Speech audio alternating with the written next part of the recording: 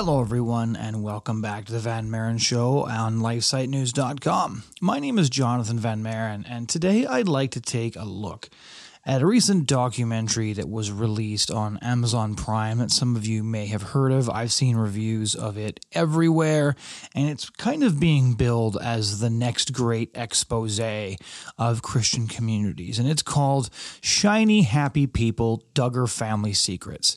The trailer is all over the place, or maybe I'm just being targeted with the trailer on social media because this is sort of the wheelhouse in which I write.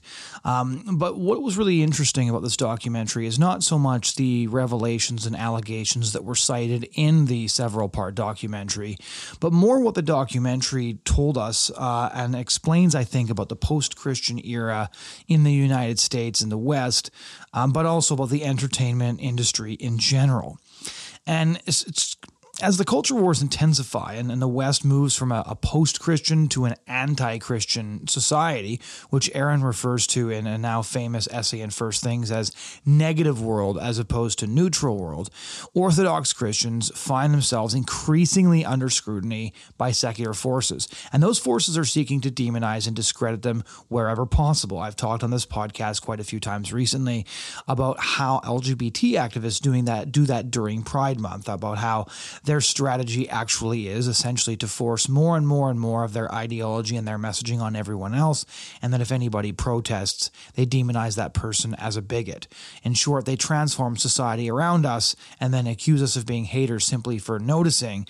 And if we object, then, of course, this is something that absolutely must be stomped out, and the Prime Minister's releasing a statement, and you know the drill at this point. It's been a very long June.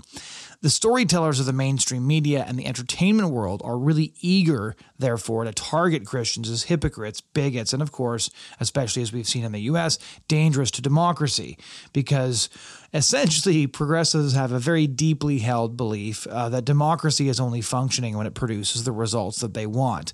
When democracy produces a result they don't want, like let's say a town council votes against raising a pride flag on civic flagpoles, then suddenly those who are voting are part of some secret shadowy cabal of Christians who must be exposed and stopped simply for exercising their right to vote. And Christian leaders have warned now for decades that the day is coming when Christians could face persecution for their beliefs and social scorn for defending biblical truth. But I think it's important to recognize that Christian malpractice, the way we deal with our own scandals, the way we deal with things inside our institutions, these things will be exposed in the coming years by the secular mainstream media. We saw that with the clergy abuse scandal that hit the Catholic Church. We saw that with the Southern Baptist Convention recently with the allegations that sexual abuse had been badly mishandled. And so I think it's really important for us to look at documentaries like Shiny Happy People and recognize that although the intent of the documentary may be nefarious, that does not necessarily mean everything cited in the documentary is nefarious. It's true that Christians are now being targeted for their beliefs. Just think of Jack Phillips, the baker who has been trudging wearily through the court system for years now as LGBT activists bring lawsuit after lawsuit against him for declining to use his artistic skills to celebrate their lifestyle. I could list hundreds of other stories like this, and on a positive note, I would highlight the fact that the U.S. Supreme Court just once again affirmed the right of creators not to use their creative skills to celebrate things they disagree with. But I think it's a mistake for Christians to assume that they will be primarily targeted for being Christian.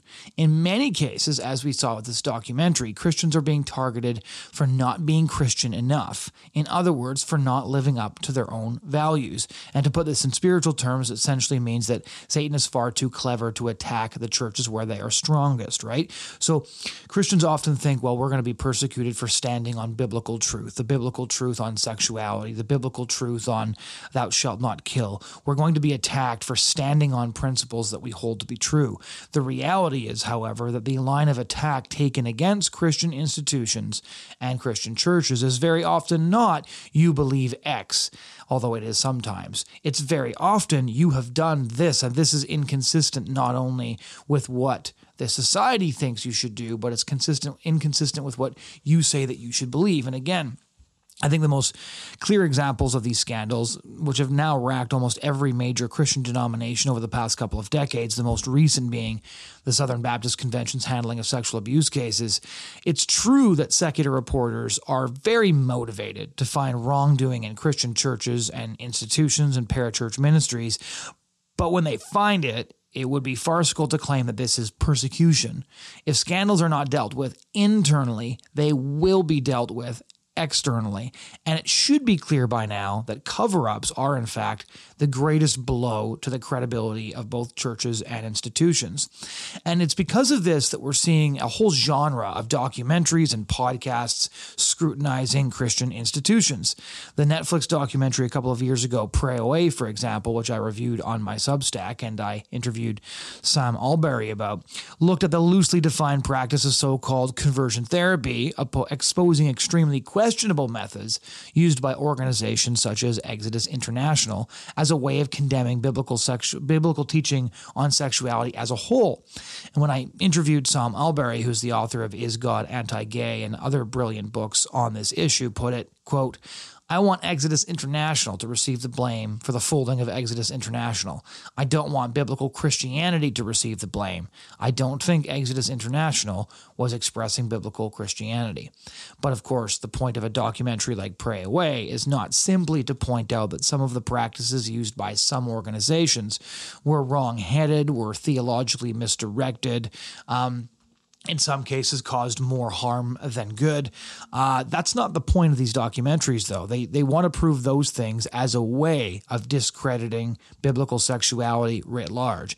They want to use the mistakes of Christians to condemn all of Christianity. And what was really important to remember is that the storytellers, the entertainment industry that's doing these things is incredibly talented, and they have an enormous amount of money and a very willing audience, right? People love tabloid garbage. That's why there's so many magazines focusing on the sordid details of the lives of celebrities, and documentaries like this, which essentially feed tabloid fodder on Christian institutions into the public arena, serves the double purpose of being wildly entertaining and allowing progressives to feel particularly good about themselves while demonizing Christians. And the thing with the Christian response to these sorts of things is that films of this genre are often difficult for those with a culture war mindset to process, because Christian institutions and Christian beliefs are under such attack that we're often instinctively defensive whenever we see anything that's been labeled Christian attacked. But these stories are a potent mixture of legitimate criticism and then an unsubtle demonization of Christianity, and that can provoke our primary instinct to dismiss criticism out of hand, or worse, play down the abuses described, especially if the abuses being described are accurate. We should recognize that this is a trap, and we should not fall into it, because if they can produce a documentary where they highlight some real abuses and then use those abuses to condemn Christianity altogether, and our sort of culture war mindset is to play down the abuses, to pretend it wasn't that big of a deal, to insist it didn't really happen, or to simply attack without admitting that things that were done were wrong and unchristian on our own terms and are actually wrong by our own standards, then we've really fallen into a trap, because when we defend the indefensible, we end up becoming who they say we are. The sexual revolution created an unprecedented period of upheaval across the West, and the response of Christians to these conditions are obviously not above criticism. I've said this before in a lot of my writing, and is that when you look at the backlash to the sexual revolution across the West, what you often have is the first and worst response. You have people who are responding to things, to a culture that's changing around them. They're watching norms that they'd lived with for generations get smashed. They're watching horrifying new industries come into place, like the abortion industry, and they're simply responding the best way they know how to the circumstances directly in front of them. Often they would lash out in ways that sound strange to us now in the 2020s, but remember that quoting Bible texts loudly in public in the 1970s would have had a different impact than it does now. And so I think we should be very, very careful about the criticisms we level at those who responded to the sexual revolution in its early stages. Yes, obviously there are many legitimate criticisms to be made, but those criticisms, I think, should be made without arrogance and without a pretense that we necessarily would have done them better. And here, of course, I'm not talking about genuine abuses, which we'll get to in a moment. I'm talking simply about the way that often the initial responses come across as kind of gauche. I know a lot of people will look at pro-life civil rights movements like Operation Rescue and think, how could those people have thought that laying down in front of an abortion clinic was the right thing to do? That movement was a movement of its time, and the people who participated in that movement showed incredible courage. And I think that when we examine those movements, we should be careful about projecting our own values and potentially our own cowardice and our own unwillingness to do the same back onto them. I've thought this too, reading the criticisms of the religious right run by guys like Jerry Falwell, Dr. Dobson, who focus on the family. And it's become very popular and trendy among people now to pretend that the religious right got everything wrong. And I remember reading Rod Dreher's condemnation of the religious right in his book, The Benedict Option, kind of explaining that in his view, the religious right made a mistake of making an idol of politics, and that what the religious right fundamentally did was put all of its eggs in the politics basket while ignoring the fact that building families and building culture and building institutions, creating, in short, a Benedict option, was the right way to go. And I have to say that I think that criticism is totally wrong-headed, because although it's very obvious that politics is an idol for many, many people, especially now when you have these cult of personalities forming around various politicians, I also think that if you look at, even Jerry Falwell, take or leave all of his incendiary statements on CNN, etc., but his life's work was the building of Liberty University and creating a huge Christian community in Lynchburg, Virginia. Dr. Dobson's primary legacy and ongoing legacy is books on how to raise kids and how to protect your marriage, and his radio show in which he advised, couples on marriage issues and things like that. So the idea that these people were laser focused on politics and ignoring the important things like building families, building homes, building communities, I think just doesn't stand up to historical scrutiny at all. And so it's important to recognize that we can and must have honest discussions about mistakes that were made while recognizing the unique historical conditions in which they were made. Some scandals were perpetrated by genuine abusers or bad faith actors. Other mistakes were made by those reacting in good faith to a rapidly changing culture. And that brings me, it took me so long to get there, back to the latest documentary series focused on exposing Christian malpractice, Shiny Happy People, Duggar Family Secrets. The series tells several intertwining stories. The primary story, which many of you will be familiar with, is that of the TLC reality show 19 Kids and Counting, and the title was changed as children arrived in the family from 17 to 18 to 19, and the show basically followed the lives of Jim Bob and Michelle Duggar and their enormous brood of children, and the show ran for 7 years. It was wildly popular and ended up reaching millions of viewers per episode, and ended up also spawning all kinds of spin-offs. The Duggars are independent Baptists, and despite being opposed to TV and not having a TV in the home, Jim Bob called their reality show a, quote, ministry. But as, again, most of you will know, the show was suspended in 2015 when it was revealed that the eldest Duggar son, Josh, who at that point was working for a social conservative outlet in Washington, D.C., had molested 5 girls in 2002 and 2003, including several of his sisters. A spin-off show focusing on several of the adult Duggar children, Counting On, was canceled in 2021 when Josh was arrested on horrifying child pornography charges, and he has subsequently been sentenced to 12 years in federal prison. Now, in my view, and this view may not be popular, this part of the Shiny Happy People documentary doesn't need a whole lot of nuance. Jim Bob Duggar chose to put his family in a reality television show and expose their lives to millions of people, knowing full well already at that time that several of his daughters had been victims of sexual abuse perpetrated by his oldest son. And this decision, frankly, boggles the mind. When the show accrued millions of fans, it was inevitable that this information was going to become public, and that his daughters would be forced to grapple with their abuse on TV, and that his children were going to lose their ability to choose if or when to tell their stories. Additionally, Jim Bob's claim that the family, quote, hardly noticed the cameras is obviously laughable. The camera always shapes what it is pointed at. Jim Bob knew that better than most. And so, in summation, the Duggar family secrets were not exposed by shiny, happy people. They were exposed by Jim Bob Duggar. This is not an analysis of his motives, although I do find them suspect, the extent to which the girls were kind of pushed to go on TV to defend the family business by talking about how they'd forgiven their brother and they'd endured all this abuse was just frankly really gross. So I can't speak to his motives, which I don't think anybody can really be party to besides maybe his wife, but it is, I think, an accurate summation of his actual decision. So the primary story of Shiny Happy People is an expose that essentially Jim Bob was courting. We all knew something like this was going to come at some point. At the end of the day, when he chose to put his family in a reality TV show, which is, TV's pretty bankrupt. Reality TV is garbage. When he decided to put them on TV and make them essentially celebrities, he was courting attention, especially trying to be a Christian reality TV show. I think these things are antithetical, but I may not be in a lot of company in my view on that. Anyways, I don't think that these things are particularly compatible. And when he decided to put his family on TV, he essentially decided to turn them into celebrities, to make the sort of normal Christian life that most of them wanted to live impossible for them, because for the rest of their lives, people are going to be fascinated by where are they now? How are they recovering from their abuse? What do they think about the church they were brought up in?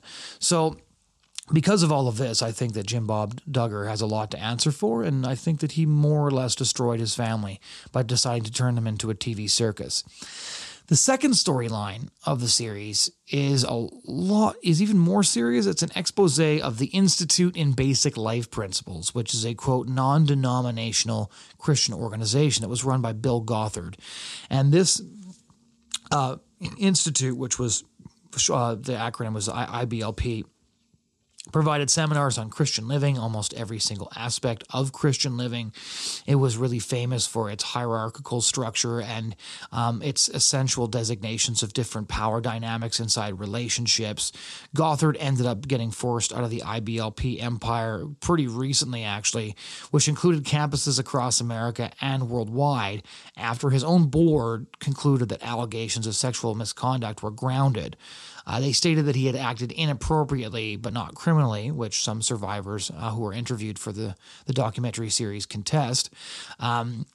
It's interesting that both Gothard's brother was involved in a sex scandal and had to get forced out of the organization. Gothard himself also weathered a sex scandal in the 1980s. So the idea that he was enabled to run an organization this long is kind of wild.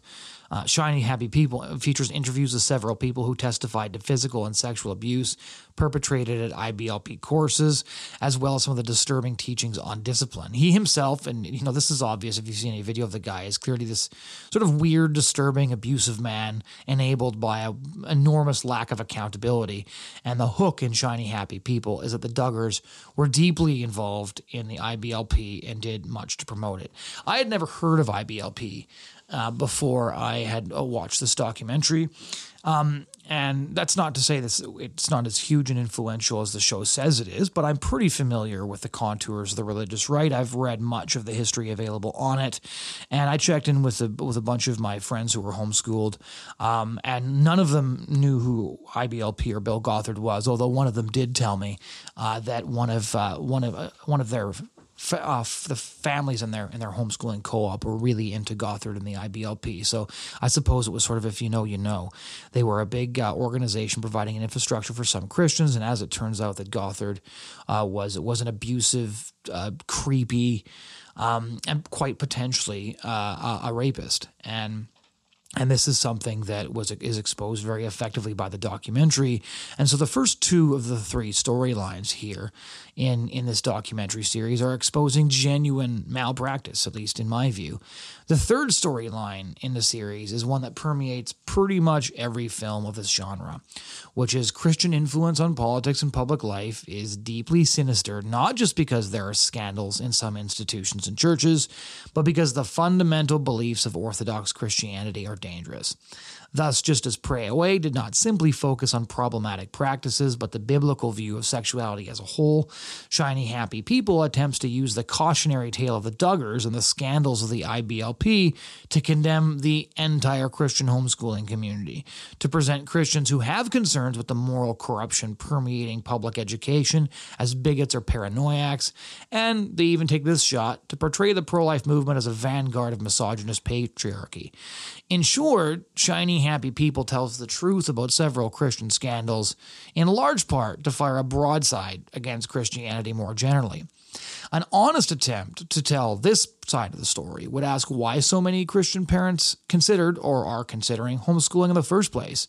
Many from the homeschooling community have noted in the wake of this series' release that every day more news comes out highlighting why homeschooling or private education or a Christian school are necessary alternatives to what the public schools have become, which are hypersexualized indoctrination centers.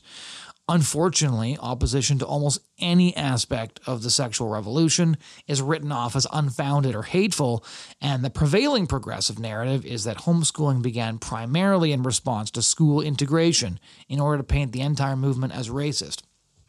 Shiny Happy People suffers from the same fundamental flaw as Kristen Kobes-Dumez's bestseller from a couple of years back, Jesus and John Wayne, How White Evangelicals Corrupted a Faith and Fractured a Nation, and that is palpable contempt for the subjects.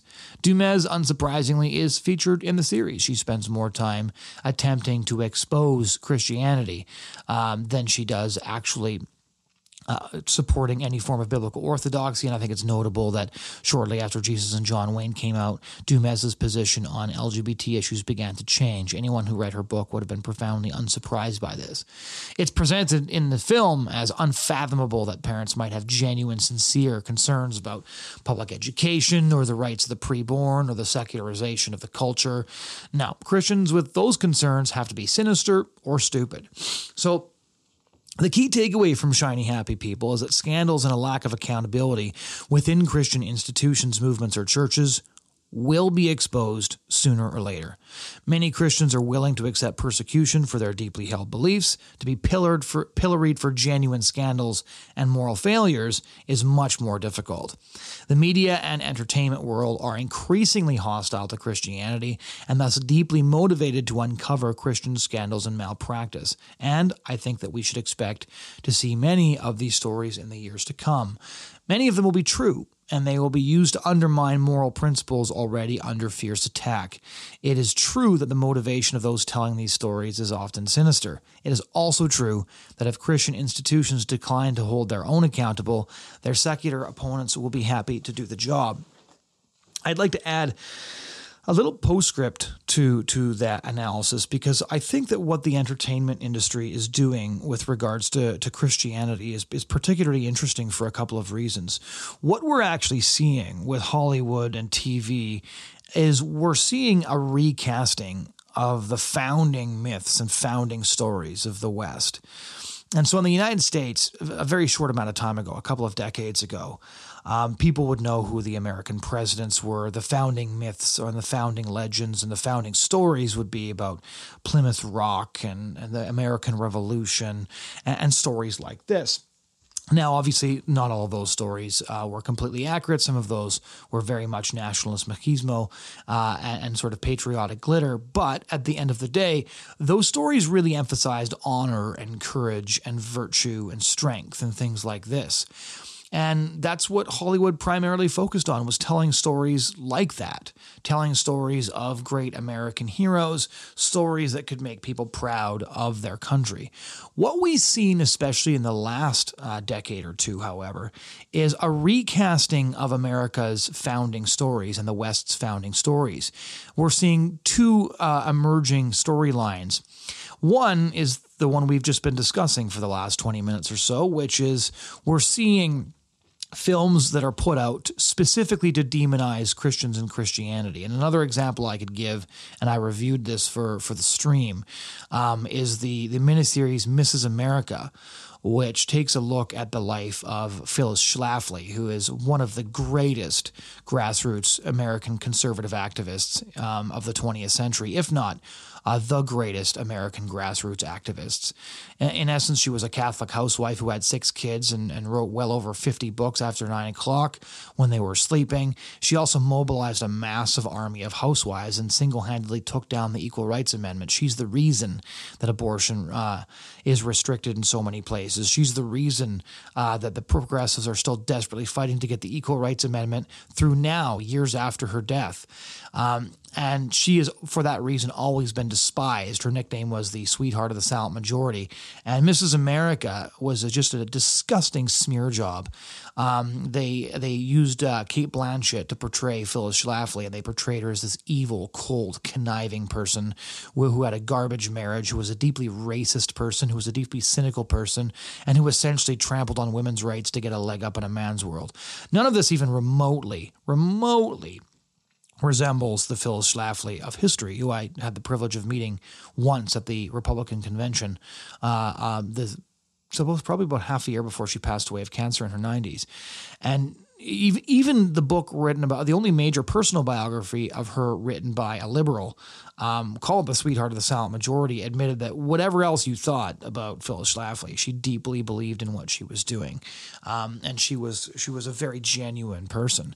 But no, in order to demonize every cause that the Christian right in the U.S. has fought for, they have to demonize those who have successfully stymied their efforts. And so Mrs. America was essentially a really expensive, really ugly slander of one of I think, America's great heroes.